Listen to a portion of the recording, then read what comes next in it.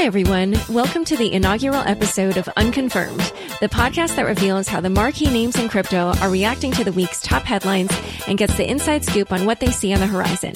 I'm your host, Laura Shin. This episode is brought to you by OnRamp. Your branding and website are the first things your users will see, and in the current wild west of ICOs and blockchain startups, you need to stand out from the pack.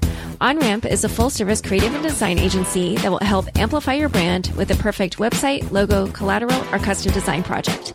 Get big results in no time by visiting thinkonramp.com. My first guest for Unconfirmed is Olaf Carlson-Wee, the CEO and founder of crypto hedge fund Polychain Capital. Welcome, Olaf. Thanks for having me, Laura.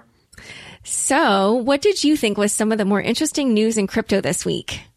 So something I thought was pretty fascinating that emerged over the last couple of days was a discussion around the Ethereum improvement proposal process, whereby, there was a bit of a debate about what the process should be, if any, for recovering lost Ether in the Ethereum blockchain. The most pertinent example here is the parity multisig deletion, whereby a user going by the moniker DevOps199 accidentally deleted over $100 million worth of Ether stored in this certain type of contract. So there's been a bit of a debate about, should we fix this contract bug and put that Ether, back in the hands and in control of those people that were using that contract. So this is a very interesting debate because it comes back to something that's very, I think, important, which is the governance of blockchains and how decisions like these are made.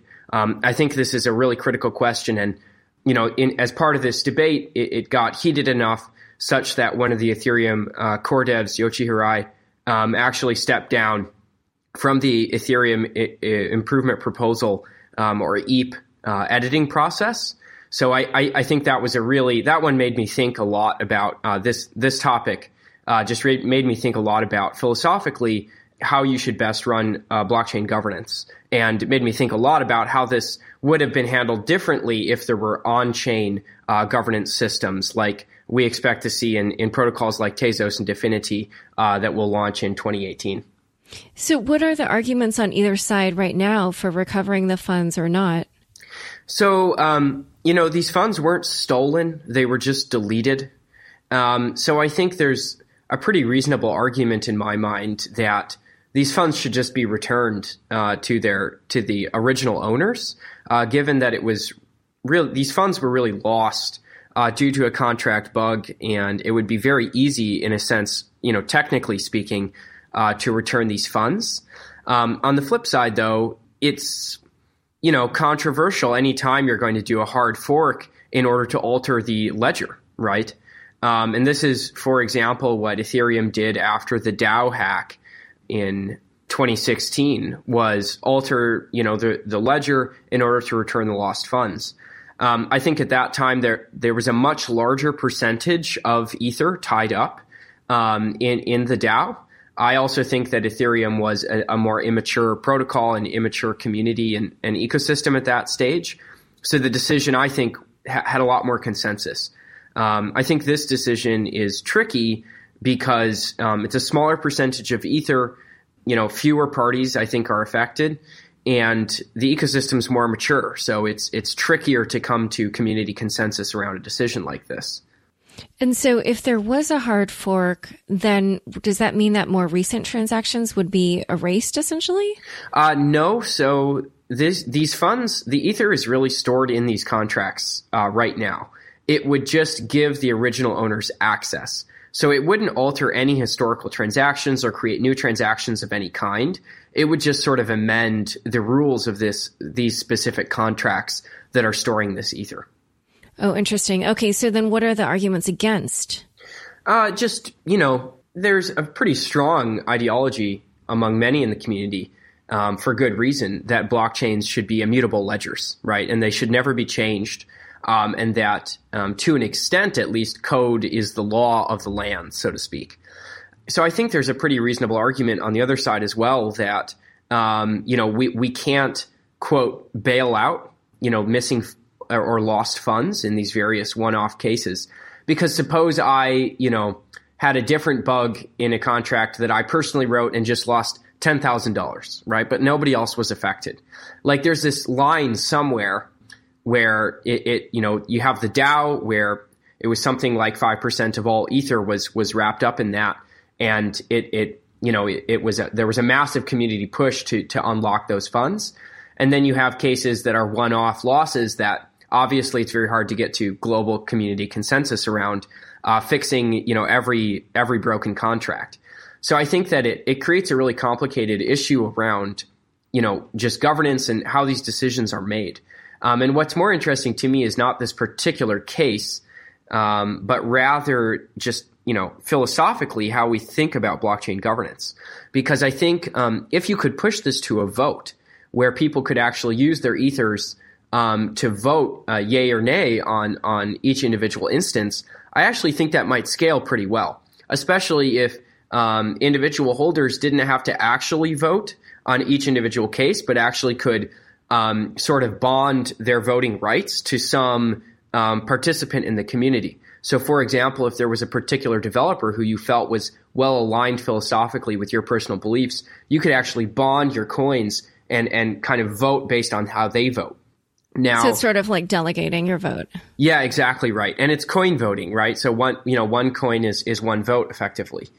Now, this has its own complications. I do think that many of the core Ethereum developers view speculators or holders in sort of a different category than users of smart contracts. I personally think both of these groups are first-class citizens because in order to have a usable blockchain that can execute smart contracts, you actually need substantial speculation in order to make sure that value of new block rewards being created is sufficient to actually secure that secure environment in which those smart contracts are being executed. What I mean by that is if the Ethereum blockchain was only worth, say, a couple $1 million, there would be significantly reduced security guarantees around the execution of smart contracts. So to me, actually, the speculators and users of smart contracts have a very symbiotic relationship, and in my mind are both first-class citizens. But I do think that many in the Ethereum developer community are against this sort of on-chain voting because it does give a lot of power to the veritable whales, right, who are speculating on large portions of the underlying network. Interesting. Well, one other thing that I've been wondering about, because I know that you like some of the different ways that some of these blockchains that do incorporate on-chain governance, I know you like the way that they're going about it. But I did wonder to myself, for instance, like I'm a little bit more familiar with Tezos than some of these other ones like Dfinity. So in Tezos, I think there's a certain rhythm to the votes where it's like, there's one every month or one every, a certain time period. But then I just sort of thought to myself, if you're constantly having these votes, then I feel like there will be certain issues where people get entrenched in their views. And so are all these votes just going to create a whole bunch of forks? You know what I'm saying? Like if you feel really strongly about one particular vote and it doesn't go your way, then maybe all the people on your side will be like, hey, we're going to fork off. And then you might end up with a whole bunch of them. Like, do you think that that's a possibility? So I actually think that on-chain voting and governance will lead to fewer forks. And so this is the reason.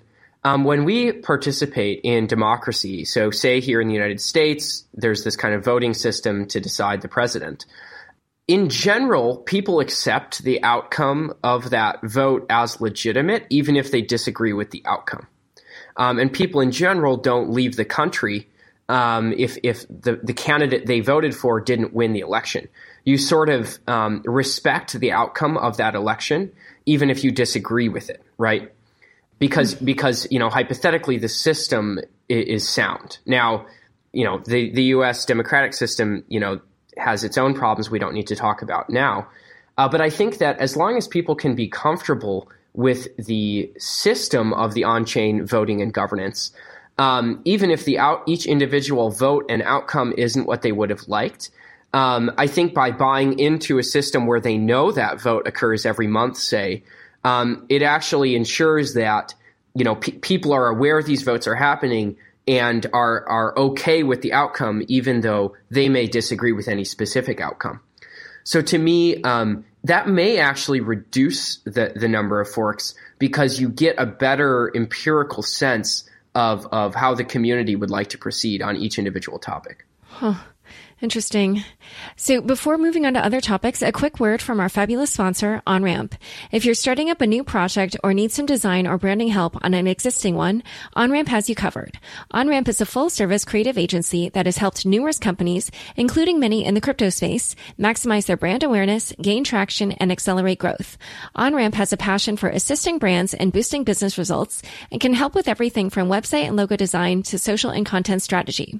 Focus on your core technology and leave the rest to OnRamp. To learn more and see how they've helped passionate entrepreneurs achieve their dreams, go to thinkonramp.com. Potential sponsors, this ad spot could be yours. If you or your company is interested in sponsoring Unconfirmed, please send an email to laurashin@gmail.com. That's LAURASHIN podcast@gmail.com. So I just want to circle back actually to what we were talking about. So you were saying that this core developer is going to step down. Why exactly is that? So he had some specific concerns that he was perhaps breaking laws in specific to Japan, I believe, was in his comment on GitHub based on if he were to approve this, or be involved rather, even passively in this Ethereum improvement proposal process. But I think he also stepped down because he viewed himself as not an authority and doesn't want authorities in the Ethereum community deciding how to proceed on matters like this. So I do think there isn't a well-defined governance system in most blockchains today. I think it's relatively ad hoc, and I think it's usually a case-by-case matter. And so I think in this particular instance, this developer, Yoshi, really felt that he didn't want to act as an authority even passively in this process. Interesting. I wonder how they're going to resolve it. Do you know how they're thinking about how to make this decision? Well, this is why it's interesting, is I think that there's solid arguments on both sides. I think that, it just depends on what your sort of attitude is, towards immutability of the ledger versus, pragmatism and understanding that these are early stage networks and mistakes will happen. So to me, it's a lot of it to me just comes down again to this kind of philosophical argument about how do you govern decisions at the kind of meta protocol level, either on the protocol or off the protocol. Right. But what I'm saying is, is there a process? Is it just ultimately going to be kind of Vitalik listening to the different communities and then making a decision? Or have they laid out kind of what metrics they'll use to make the decision? So actually, this debate stemmed from a proposal to actually put a process in place. Oh. So it's yeah, exactly. It gets a little meta here. So I think that, today there isn't a clear process, and this proposal was actually to create one. Huh. Okay. So a couple other news items that I wanted to touch on were, did you see that New York Times op-ed where someone said that they thought it might make sense to create a crypto-specific regulator? And even if you didn't, what do you think of that idea? In general, I think that it's likely pretty possible for existing regulatory bodies to make coherent guidance and legislation regarding cryptocurrencies. So I generally would think that a new governmental body specific for crypto is unnecessary. Now, that said, I do think that in certain categories, we may need totally new legislation for cryptocurrencies, and that some legal frameworks, that apply to other asset classes maybe don't fit as nicely or apply as cleanly to the cryptocurrency ecosystem. And are there any particular areas that you have in mind right now where you think there should be new regulation or a new regulator? Well, so one very simple question for me is, what asset class, is a cryptocurrency? Is this a commodity? Is this a currency? Is this a security? And the reality is I don't think there's a clean answer. And I really don't think cryptocurrencies are any of those. I think that it genuinely is a new asset class. And so in that sense, we may need to create legislation at some point that creates laws specific to this totally new asset class. Oh, okay. But then maybe not necessarily a regulator just for that. Is that why you said that earlier? Yeah, exactly right. I don't think that a new regulatory body is necessary. I think that the existing regulators could just create a new guidance and legislation for cryptocurrencies. Okay, yeah. So I'm totally not an expert in this area, but I was curious to know what some of the other experts would think. And so I actually emailed Coin Center, and the executive director, Jerry Brito, emails me a statement, and he agreed with you that cryptocurrency already fits into the respective jurisdictions of some existing agencies. I'll just read a little bit from his statement. He said, there are some regulatory concerns that the SEC and CFTC don't have authority to address. And the SEC is the Securities and Exchange Commission, and the CFTC is the Commodities Futures Trading Commission. But the answer there is not to create a new agency, but to give them proper authority. Where it might make sense to create a new office or bureau within an existing agency would be if Congress were to preempt state money transmission licensing and create a federal licensing scheme. But we'd have to think very carefully about how to do that. And so what he's talking about there is, and I'm sure you know this from having worked at Coinbase, companies like Coinbase need to get these state by state money, or it depends on which regulatory regime they go after. But if they do it via this route, then they have to go state by state to get these money transmission licenses, which obviously it takes a lot of money and time to do that. And so there are proposals for just creating one unified federal level scheme around that. One other thing I wanted to ask you about was, did you hear about how Salon.com tells people who are using ad blockers that they might use some of your computer power, and then it turned out in the fine print that they were using it to mine Monero? Yeah, so this was also something that I believe Pirate Bay, the website, had experimented with to replace advertisements. So there are all sorts of, sort of security questions here, open questions that I think are pretty serious around, could this create a security problems for the end users who are seeing their computer being used to mine Monero? But that said, I do view it as pretty interesting and something that should be explored more thoroughly. Oh, meaning that you think it's a good idea for media outlets to do that kind of thing? Well, so I think the jury's still out on whether this is safe and secure. If it can be done in a safe and secure way, and it's an alternative to just banner ads, I think it should be explored more. Yeah. So I have to say, obviously, because I work in media, that this definitely caught my eye. I have to admit, I was a little bit surprised that it wasn't, because I guess like all along as I've, been covering this space, I've heard a lot of things, a lot of suggestions for how media can take advantage of blockchain technology. And those have tended to be more around like the BAT or Brave model, where with basic attention token, I think you kind of like earn it from watching ads or something, and then you can use that to view articles, or like a change tip model where it's these micropayments. So I was surprised that one of the first examples that we're seeing is actually mining. But in general, do you have other ideas for how you think crypto can help media? So I think, unfortunately, Laura, I think my attitude here is a bit more that, when you see the mainstream media cover cryptocurrency, it's actually amazing in that most of the real content is coming from Twitter and the forums and, Telegram rooms and all those sorts of things. And then the mainstream media is actually reflecting those narratives on the news and in the newsprint and things like that. And I think that's actually really unique to cryptocurrency, in that when the mainstream media covers companies, there's like an official source. There's like a centralized source of information that often the media then reflects on. In this case, the main narratives are created by the grassroots communities, and the mainstream media just acts as a sort of reflector that's actually reframing or condensing those narratives for a more massive audience. So I think that the primary sources here of forums and social media and things like that are in the cryptocurrency space actually, kind of more important than the official media outlets. But what I mean is for how can media basically get paid without doing ads? Do you think that there's some way to do it in crypto? I guess what I'm saying is I would have thought that it would be micropayments or something like basic attention token. So I'm surprised that Solana is turning to mining. Do you think that that would be the best way for media to make money if this advertising model is probably going to go by the wayside someday?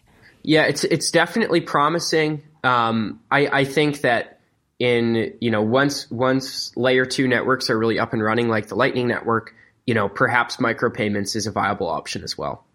Okay. All right. Well, is there anything that's been top of mind for you these days when it comes to crypto? I'm still thinking a lot about on-chain voting and governance. Okay. All right. Well, I know you just invested in Dfinity, and so I guess we'll have to see what comes out of that team. And Tezos will be launching later this year. So we will check back with you in the future on that. It's been great having you on the show. Thanks for being the inaugural guest on Unconfirmed.